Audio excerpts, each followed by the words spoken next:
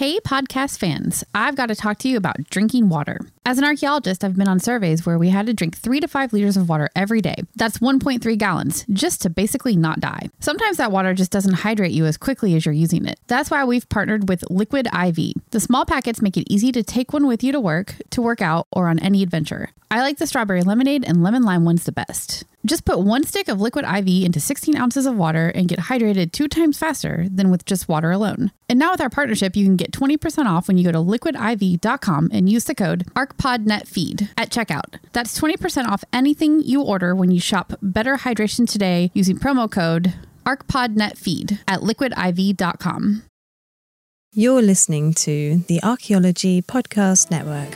You have my sword. And you have my bow. And my trowel. Hello, you're listening to episode 3 of And My Trowel, where we look at the fantastic things in archaeology and the archaeological things in fantasy. I'm Ash. And I'm Tilly.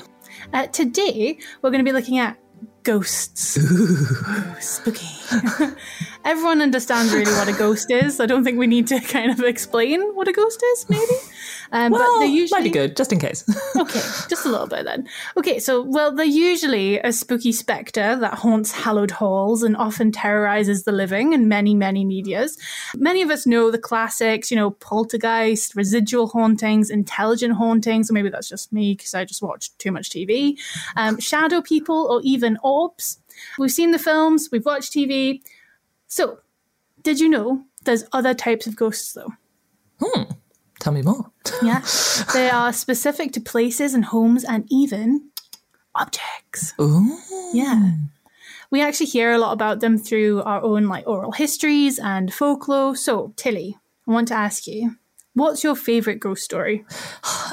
Funnily enough, I don't actually know that many ghost stories. What? But when you mentioned that some ghosts are attached to specific places, etc., it made me think of a Terry Pratchett book.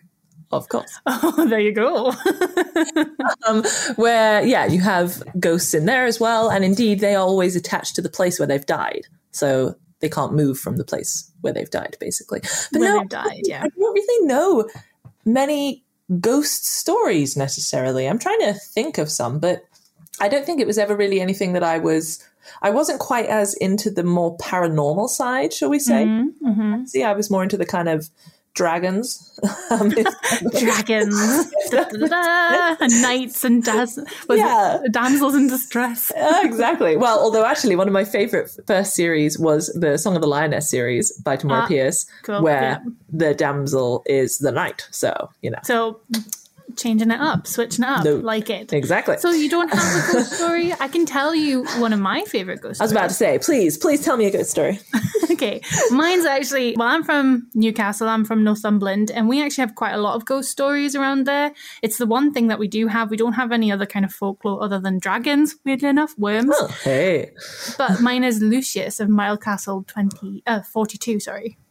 Have you heard of Lucius of Milecastle? I have not heard of Lucius Milecastle. It doesn't really roll off the tongue, I must admit. Yeah. Lucius of Milecastle 42. Yeah, so it's on Hadrian's Wall. Okay. Hadrian's Wall is extremely haunted, apparently, according to people. And essentially, this Roman soldier still patrols Hadrian's Wall around Milecastle 42.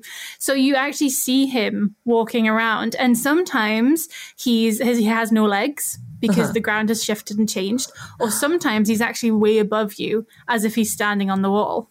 Oh. Yeah. Oh, There's gosh. a story that he fell in love with a local Briton. I don't know how real this story is, but... and then, she kind of tricked him into giving them some secrets about... from the Romans and all that kind of stuff. They stormed the Mile Castle, and he unalived himself. But he still patrols in death, what he could not protect in life. Interesting. Yeah. I have to ask, by the way, just quickly, do you believe in ghosts? Oh, I don't know. Sometimes I do and sometimes I don't. I think there's a lot of things, maybe they're just more echoes of a past, because you can see, I've had some haunting experiences, and I've worked in a few haunted places. Okay. Well, and I've seen some ghostly lights. But that's about it. What about you? I'm afraid probably not. Just because I don't think I've ever really experienced anything that I could consider ghostly. I mean, I am afraid of the dark, and I know I've just admitted that as an adult on a podcast that lots of people listen to, but I'm afraid of the dark. I always have been. Dark's scary. It's scary. I think it has to do with, because I'm claustrophobic, so I think it's that feeling of like not really knowing what's out there. And then but then I think that's more than that. That's the sort of fear rather than like spookiness of there being ghosts, if that makes sense. I think it's a very natural Norman. I think you're Roman. My Norman ancestry. I think it's a really normal fear to have, actually. I think it's quite a residual fear from prehistory, even, where in the dark, there'd be a lot of monsters. That's true. There'd be a lot of wild animals and things, and it would be a terrifying experience to be in the dark, especially if you didn't have glasses, and I constantly wear glasses. So that would be really, really... And I have astigmatism, so all the lights and when I take my glasses off go everywhere. So if I was sitting by a fire and I could just see some glittering eyes looking at me from across the way, that would not be good for me. Yeah. No, yeah. So I understand that. Yeah, and that's also why I don't think I'd actually do well in a fantasy book, because you also usually don't have like bright lights. Into plumbing, bright lights, no glasses. Yeah, exactly. I'm not very good in a battle. Yeah, so this is why, as an archaeologist being sent to this fantasy world, it's fine, I'm enjoying it, but like, I'm just going to stay in my little It's quite scary, and I'm a bit scared of ghosts, so we're going to have a good time today, I think. Excellent. So I'm going to give you a scenario, okay? Mm-hmm. Just imagine, Tilly, okay? You're in the middle of a field. You're surrounded by open countryside. It's in the daylight, so don't worry. Good. I was about to ask. We've just spoken about this, Ash. Please, I don't want to be left out. A trench cuts through a Bronze Age burial mound. The scent of mossy earth and damp sand fills your senses. There's curbstones that ring the burial that you just exposed. They're beautiful, a little bit like hogbacks pushing from the soil. But the most important thing is you've uncovered a central burial. It's a kist burial, okay? So you and your team, you're ready to move the capstone. You can't be bothered to wait for the digger. So you're huffing under the weight and you slide it across, exposing an ancient skeleton with lots of fat stains, because that's always there. And something catches your eye. It's dark, even against the loamy sand that's in the burial. It's a jade necklace. It sits below a yellowed skull. A rumble echoes across the mound. Lightning strikes the sky. A figure appears, ghostly in appearance, and the jade necklace sits proudly against its transparent collarbone. Your mouth opens in shock as the ghost speaks. Get your dirty hands off my Gravegoods bone kicker shoe. So you've got to go. I like that it has a very northern accent. I imagined that it was like a northern chieftain or something. Yeah. Nice. I like it. So there you go. Yeah, so you've got this scenario. Mm-hmm. What do you think, the concept of ghosts, right? How have they evolved over time? Well, so this ghost has sort of appeared to me, but I imagine, like you sort of mentioned before, that idea of it's not even necessarily ghosts. I guess it would have been something more akin to what we would think of as spirits, or which I suppose is another word for ghosts in a lot of places as well. And I mean, a lot of cultures nowadays still have that association of kind of the spirit world and needing to be respectful of the natural spirits of nature and of animals. So that's definitely something that's still gone. But in terms of ghosts, I'm assuming we're talking about ghosts as like the spectral figures of people that have died at some point. This ghost in particular, it seems like it's attached to a necklace, right? A specific jade necklace that was found in the burial. So it comes from, so if you move that necklace away, it would probably follow you around. It can go with it. Okay. Yeah. So when I'm taking it back to like the archives to be catalogued, it's just still there going like, what are you doing? Let go of my necklace. Mine. Yeah, exactly. So it's a territorial ghost that is attached to an object, and it thinks that it owns that object. But before we get onto that, I want to ask you, as an archaeologist, have you ever encountered an idea of ghosts within your work?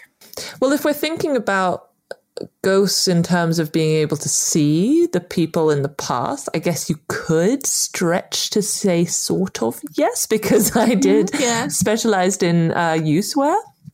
And I think I mentioned this in our first episode, that one of my favorite traces is these handling traces, where you can literally see where someone's held like onto an object. Yeah. And so that kind of thing, right? Like you can look at all sorts of different objects and you can see how they were held, how they were used. So in that way, you are almost seeing the sort of ghostly hand of the person from the past using that object as you kind of do the analysis. So I suppose I love in that. way, That's really cool. right? Yeah. It's sort of almost you're looking at the ghosts.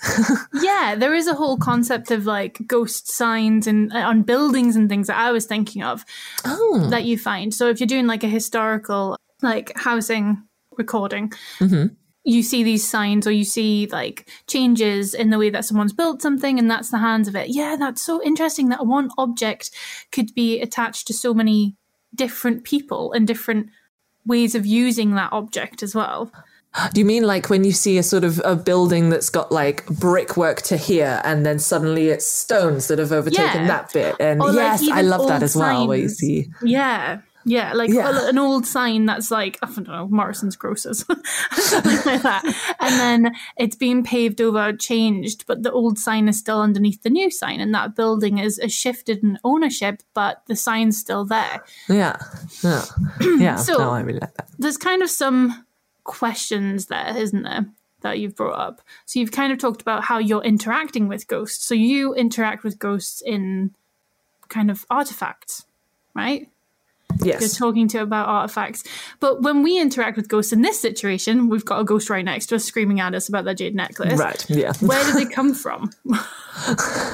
Well, I guess, I mean, we have found a body there, so I suppose the ghost is attached to a body, and then there's that whole thing of the afterlife, and that lots of big graves, and especially you said this was like a big burial. I mean, I don't know how big it was, and we were talking in the last episode about like these big Iron Age burials where they have like horses and chariots and all sorts of things with them, which I assume definitely was, these are their objects, like they own these objects, so they're kind of taking them with them to the afterlife, or to the next realm, or the world after, or whatever you want to call it. That conspicuous consumption of goods, isn't it? Yes. Yeah, definitely. So yeah, you're in the right kind of ballpark. So it's a kist burial. So you've got your kind of, your different slabs, your 4 slabs either side. You've got a capstone, and inside it you have this kind of crunched up skeleton in the fetal position. There's no nice way to say it. I know. Yum. Lots of like fat around usually, depending on the soil. And there's this necklace, this one grave goods. There's only this one thing. There's no pots, oddly enough. There should be pots, but there's no pots. And there's just this one object that it's attached to. So it's actually not sort of attached to its body. If you're moving the object around, and then it says it owns it. But if it doesn't have a body, can someone own something? Oh, I mean, now we're getting into the whole tomb robbing thing a little bit. Not really, but like sort of. So one of the big things that I think a lot of people say negatively about archaeology, like a lot of the problems that people have with archaeology, is it's sort of, leave the dead in peace, you know, like leave the dead to rest. So I guess from that perspective, you could say, well, yeah, the dead are still there and it's their stuff, so we shouldn't be digging it up. I mean, yeah, it's the whole problem of like who owns the past. It? Yeah, who owns the past? Exactly. And what do you do with those grave goods? Yeah, I guess it depends. This is so. Yeah, it's interesting to chat about this from if we're looking at, so this, where was this grave again? This was in, it's unspecified, but I'm assuming, for example, that it is not related to, for example, a modern indigenous group, or it's like a culture that is not necessarily intrinsically linked with a culture that still exists today. No. So I actually based this scenario off a scenario that I had. Because I was digging, it was when I was at uni, and I was digging a burial site, a mound. I don't know I think it was probably Bronze Age. Looking back on it, I had no idea. I was just digging. And there was a psychic on the dig with me. Who was was working alongside me, and you know, we'd been prodding her for a while, being like, come on, tell us some stuff. And one day she just turned to me and she was like, Ashley, and I was like, yes. The man that's buried here doesn't like what you're doing right now. And I was right over the top of the burial. And I went, okay. I can't do anything about it. Because I'm just an undergrad student and I don't know how to do it. And she just left it at that. There was nothing else. That's all she said. And it did freak me out a little bit, because you do think about, especially as an archaeologist, when you're digging up burials, I think you can be extremely, professional, and you can have your archaeological hat on, and you're thinking, oh, look at this and the soil and the stratigraphy, and look how everything's going. I'm going to need to sample this, I need to sample that. You have to be very careful around the body and the bones and the fragility of them.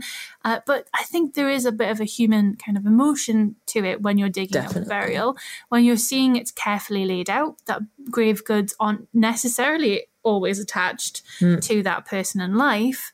They might be specifically made, like we talked about in our previous episodes, like the Venus of Willendorf and stuff, specifically made for ritual. And so it's kind of difficult to sit there and think, oh, this is just a head in my hands. When it's actually a person. What was their last thoughts and what were their last memories? I guess indeed that's the sort of issue almost of on the one hand, there's this kind of the so-called positivism, processualism, which I think we're also going to go into in a later episode, but this idea of being very scientific and very rigid and very, almost cold, I guess, when looking at the past. So you're just seeing it as data.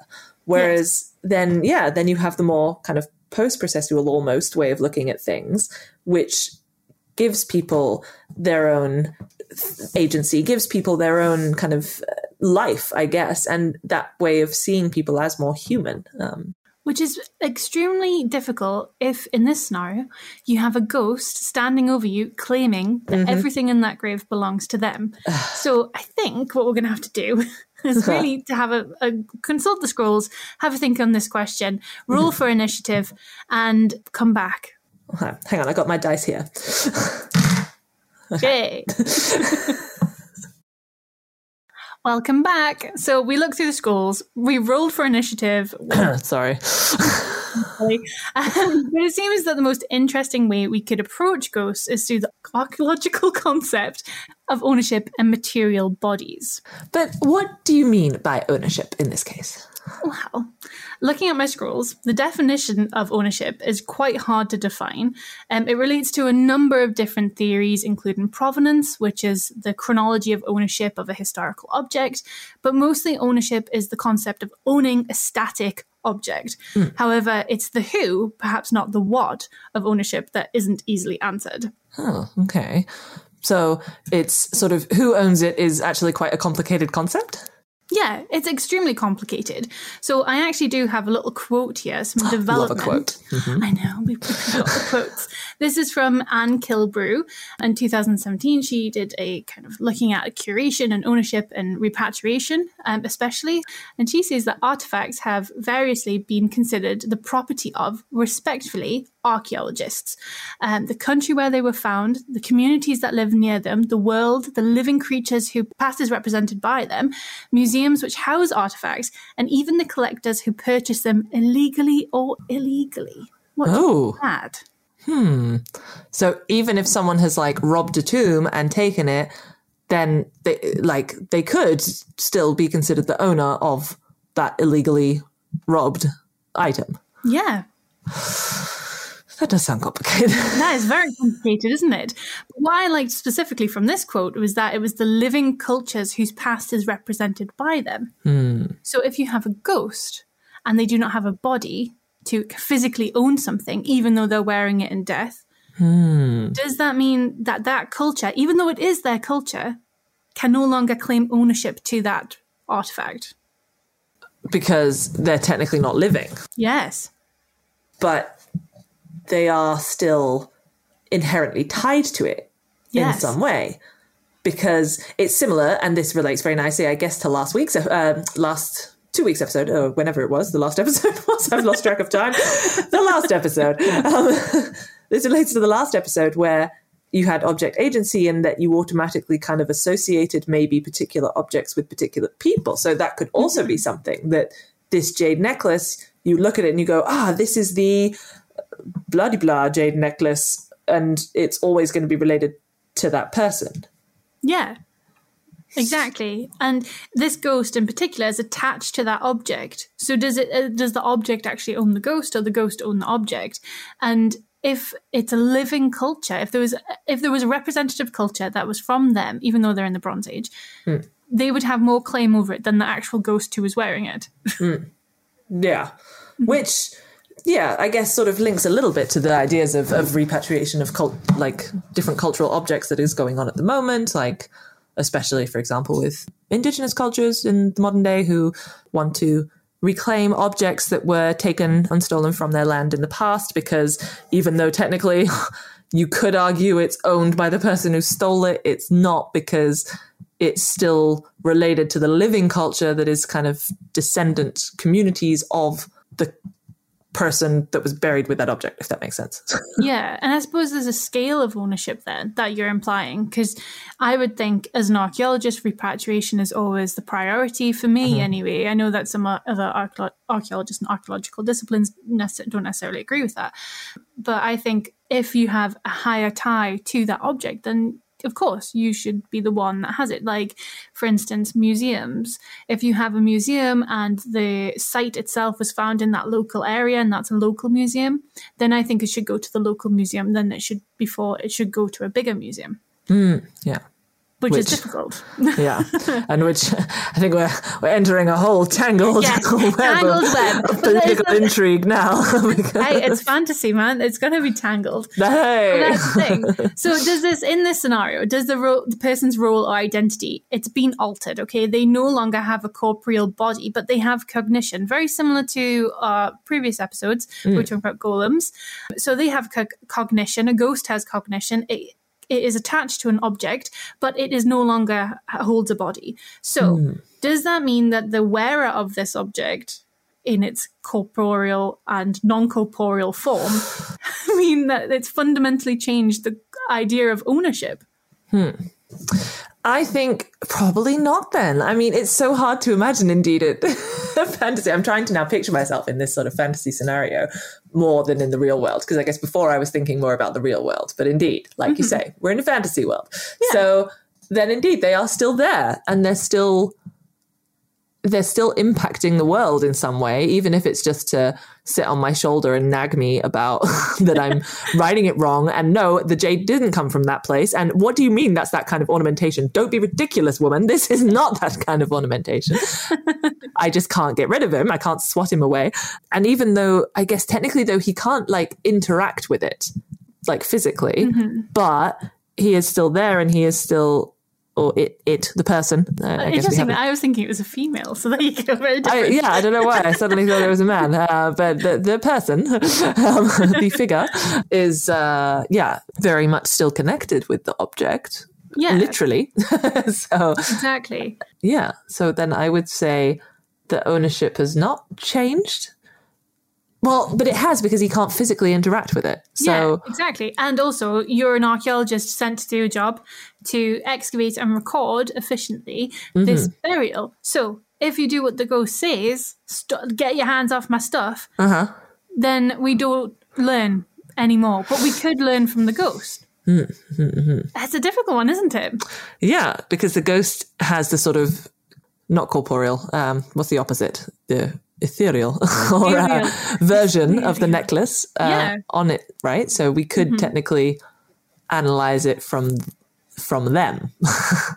Yeah, from that perspective. And we could also learn why it was important, why it was maybe buried with them, what it was used for in life, if it in fact was used in life. We can actually cut through quite a lot of the stuff that we would do later on, kind of the analysis and the microware and all that kind of stuff. Yeah, because he could just tell us, oh yeah, well this dent is where my grandma accidentally bashed it against a thing when she was hitting my granddad for betting too much on the horses, and this is something or other, and da, da, da. Yeah, exactly. So it's more, it then becomes more like a historical account rather than an object analysis. So it's giving you the question that, do spirits have the same weight of ownership, the concept of ownership in death, as they would if they were alive? I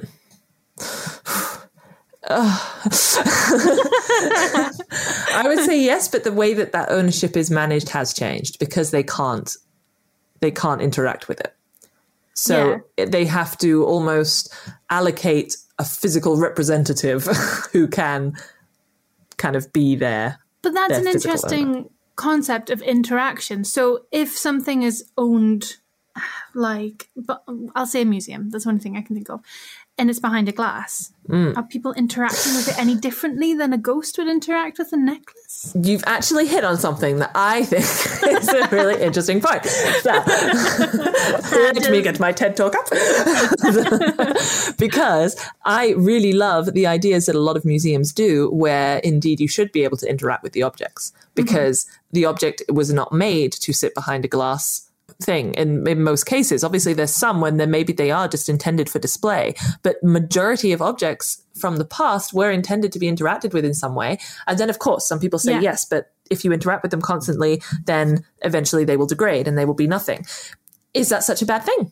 I would argue, because indeed you have this ghost here, for example. So they can tell you still, even if the physical jade object isn't there, they can show you the inverted quotes picture of it on themselves. They can tell you about its history, because that has been learned, like we have learned about it.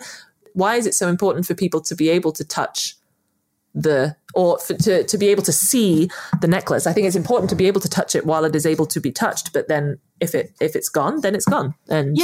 And we know from the ghost that maybe the object was meant to be touched as well. So actually, that's going back to object biography. So we're reverting back to an object that what its fundamental thing was to be touched and worn, but instead, in the museum, it's changed that kind of biography. It's meant to be viewed and not interacted in the same way. No. It's interesting, though, because even when you think about ghost stories, like, for example, someone told me this ghost story recently, and I think it's really related to this episode, where there's a house in Edinburgh. I can't remember the house's name, but there's a ghost that was a kind of regiment, like soldier ghost again, but an officer. And he was killed in this house and haunts the house, right? But the house then got knocked down. And the only thing that remained of the house was the toilet. So now he haunts the toilet. Isn't that sad? Yeah. So you can just imagine him sitting there being like, I used to command hundreds of men in battle. I know. That's what he's telling you as you're trying to pee. He's Did you know? Listen to me. I was known as the Butcher of the North. I am the redcoat of all redcoats. Have you know? Yeah. So not great for the ghost. I mean, miserable afterlife. But again, that's attached to a house or a piece of a house. Okay. So how much of the object needs to remain in order for the ghost to remain as well? Also, there's that question of usually, I guess, when there's a ghost, the whole idea is that it's because there's something unfinished, right? Or there's something that they still need to do. So therefore, if you would just put the jade necklace behind a bit of glass in the museum, that would actually thwart the kind of the necessity or of the ghost to be able to pass on, because whatever needs to be done can't be done because the jade necklace is kind of hidden away. Yeah, and maybe the very fact that you've opened up this grave has released the ghost. Yeah. Right. Yeah. He was fine before. Yeah. So really, the idea, if it was sent to a museum, what you would do is maybe do a replica of the grave. That's a nice idea. Yeah. I like that idea. Yeah. And have it lying there, because then indeed he can sort of be at peace again. And yeah, exactly. And if you didn't do that, then it actually puts into question of how can the ghost be compensated? Because ownership also comes with a fiscal kind of attachment. So in England and in Scotland as well, in the UK, you have Portable Antiquities Scheme, you have fines officers, you have treasure trove, and they will often compensate a finder when they find that fee. Obviously, archaeologists don't get that fee, but with the ghost? Well, I guess it depends what the ghost wants from it, because it depends how they see the object as well, because sometimes it's not necessarily monetary value. It's like the inherent sort of almost emotional attachment to something. Yeah. So it would be, and which I guess it also relates to what we just mentioned in terms of maybe we have to do like another quest to find out what actually it is that needs to happen with this necklace. Maybe, it has to be passed on to the remaining descendants, which, I mean, if it's all the way from the Bronze Age, that's a bit tricky, but, you know, also something like that. Like maybe it has to be deposited in this particular bog, or maybe it has to be hung on a particular tree or something like this. Which connects to the ghost's life ways, doesn't it? So it connects to how the ghost would have acted in life, which then changes the object's agency. As well. Which we know from last episode. Exactly. So it becomes an instrument of the ghost rather than the object itself being an active participant in the scenario. Yes. So really, you're talking about social identity of material culture, what it means to have an object that is connected to a specific life way. And with having a ghost on hand means that we can actually talk about that. Which is very useful. Yeah, which is very useful. So I actually have another quote. Oh, excellent. This is from Steiner, but it's actually also from the Journal of Material Culture. So if you ever want to have a look at that, I recommend it. It's got everything you need to know about material culture. And perhaps it's that Steiner says, the point is perhaps not that things are any more animated than we used to believe, but rather that they are infinitely malleable to the shifting and contested meanings constructed for them through human agency. So basically how an object is seen and is valued is very dependent on the people who are currently interacting with. Yeah, exactly. So really, we should just ask the ghost, very similar to the golem. Yeah, to the golem. We have to ask I see a pattern emerging here. Yes, basically we're nice people. Yeah. So I'm like really, really glad that we got that sorted, to be honest. Yeah. That was really worrying for a second. Yeah, it was annoying me because the ghost kept blooming, like I say, just nagging me about everything. I think he'll just continue to nag you, or she will continue to nag you, because I think they've ended up liking you, to be honest. Yeah, it's sort of a hate-love. Yeah, love-hate situation there. Maybe some enemies to lovers going on there with enough fantasy. That'll just complicate things even further, but okay. I mean, I'm here for it. Okay, so end of the scenario. You speak to the ghost, they hear your opinions, and they see how the structure of the world is a little bit different from when they left it. They're glad for your help, and that you've set up this lovely museum with their replica burial, and they decide to actually bestow to you the real jade necklace. So this helps you to further your quest. It can help you in all different situations, especially in the dark. So it's been actually added to your archaeologist's inventory. Yay! Perfect. Amazing. So yeah, that can help you further on. And maybe if you're scared of the dark and we have maybe a scary episode, you can use the jade necklace. I can take out my jade necklace. That would be great. Yeah. I will remember it. Well, that's about it for this episode of And My Trial. We hope you enjoyed this quest. If there's any suggestions that you have for an episode, get in touch via email or our social media accounts. All contact information as well as references and further reading for all the points we've made today can be found in the show notes. Ash, what was that? I do not know, but I don't know if I want to find out. Well, have you got your trowel ready? I've always got my trowel ready.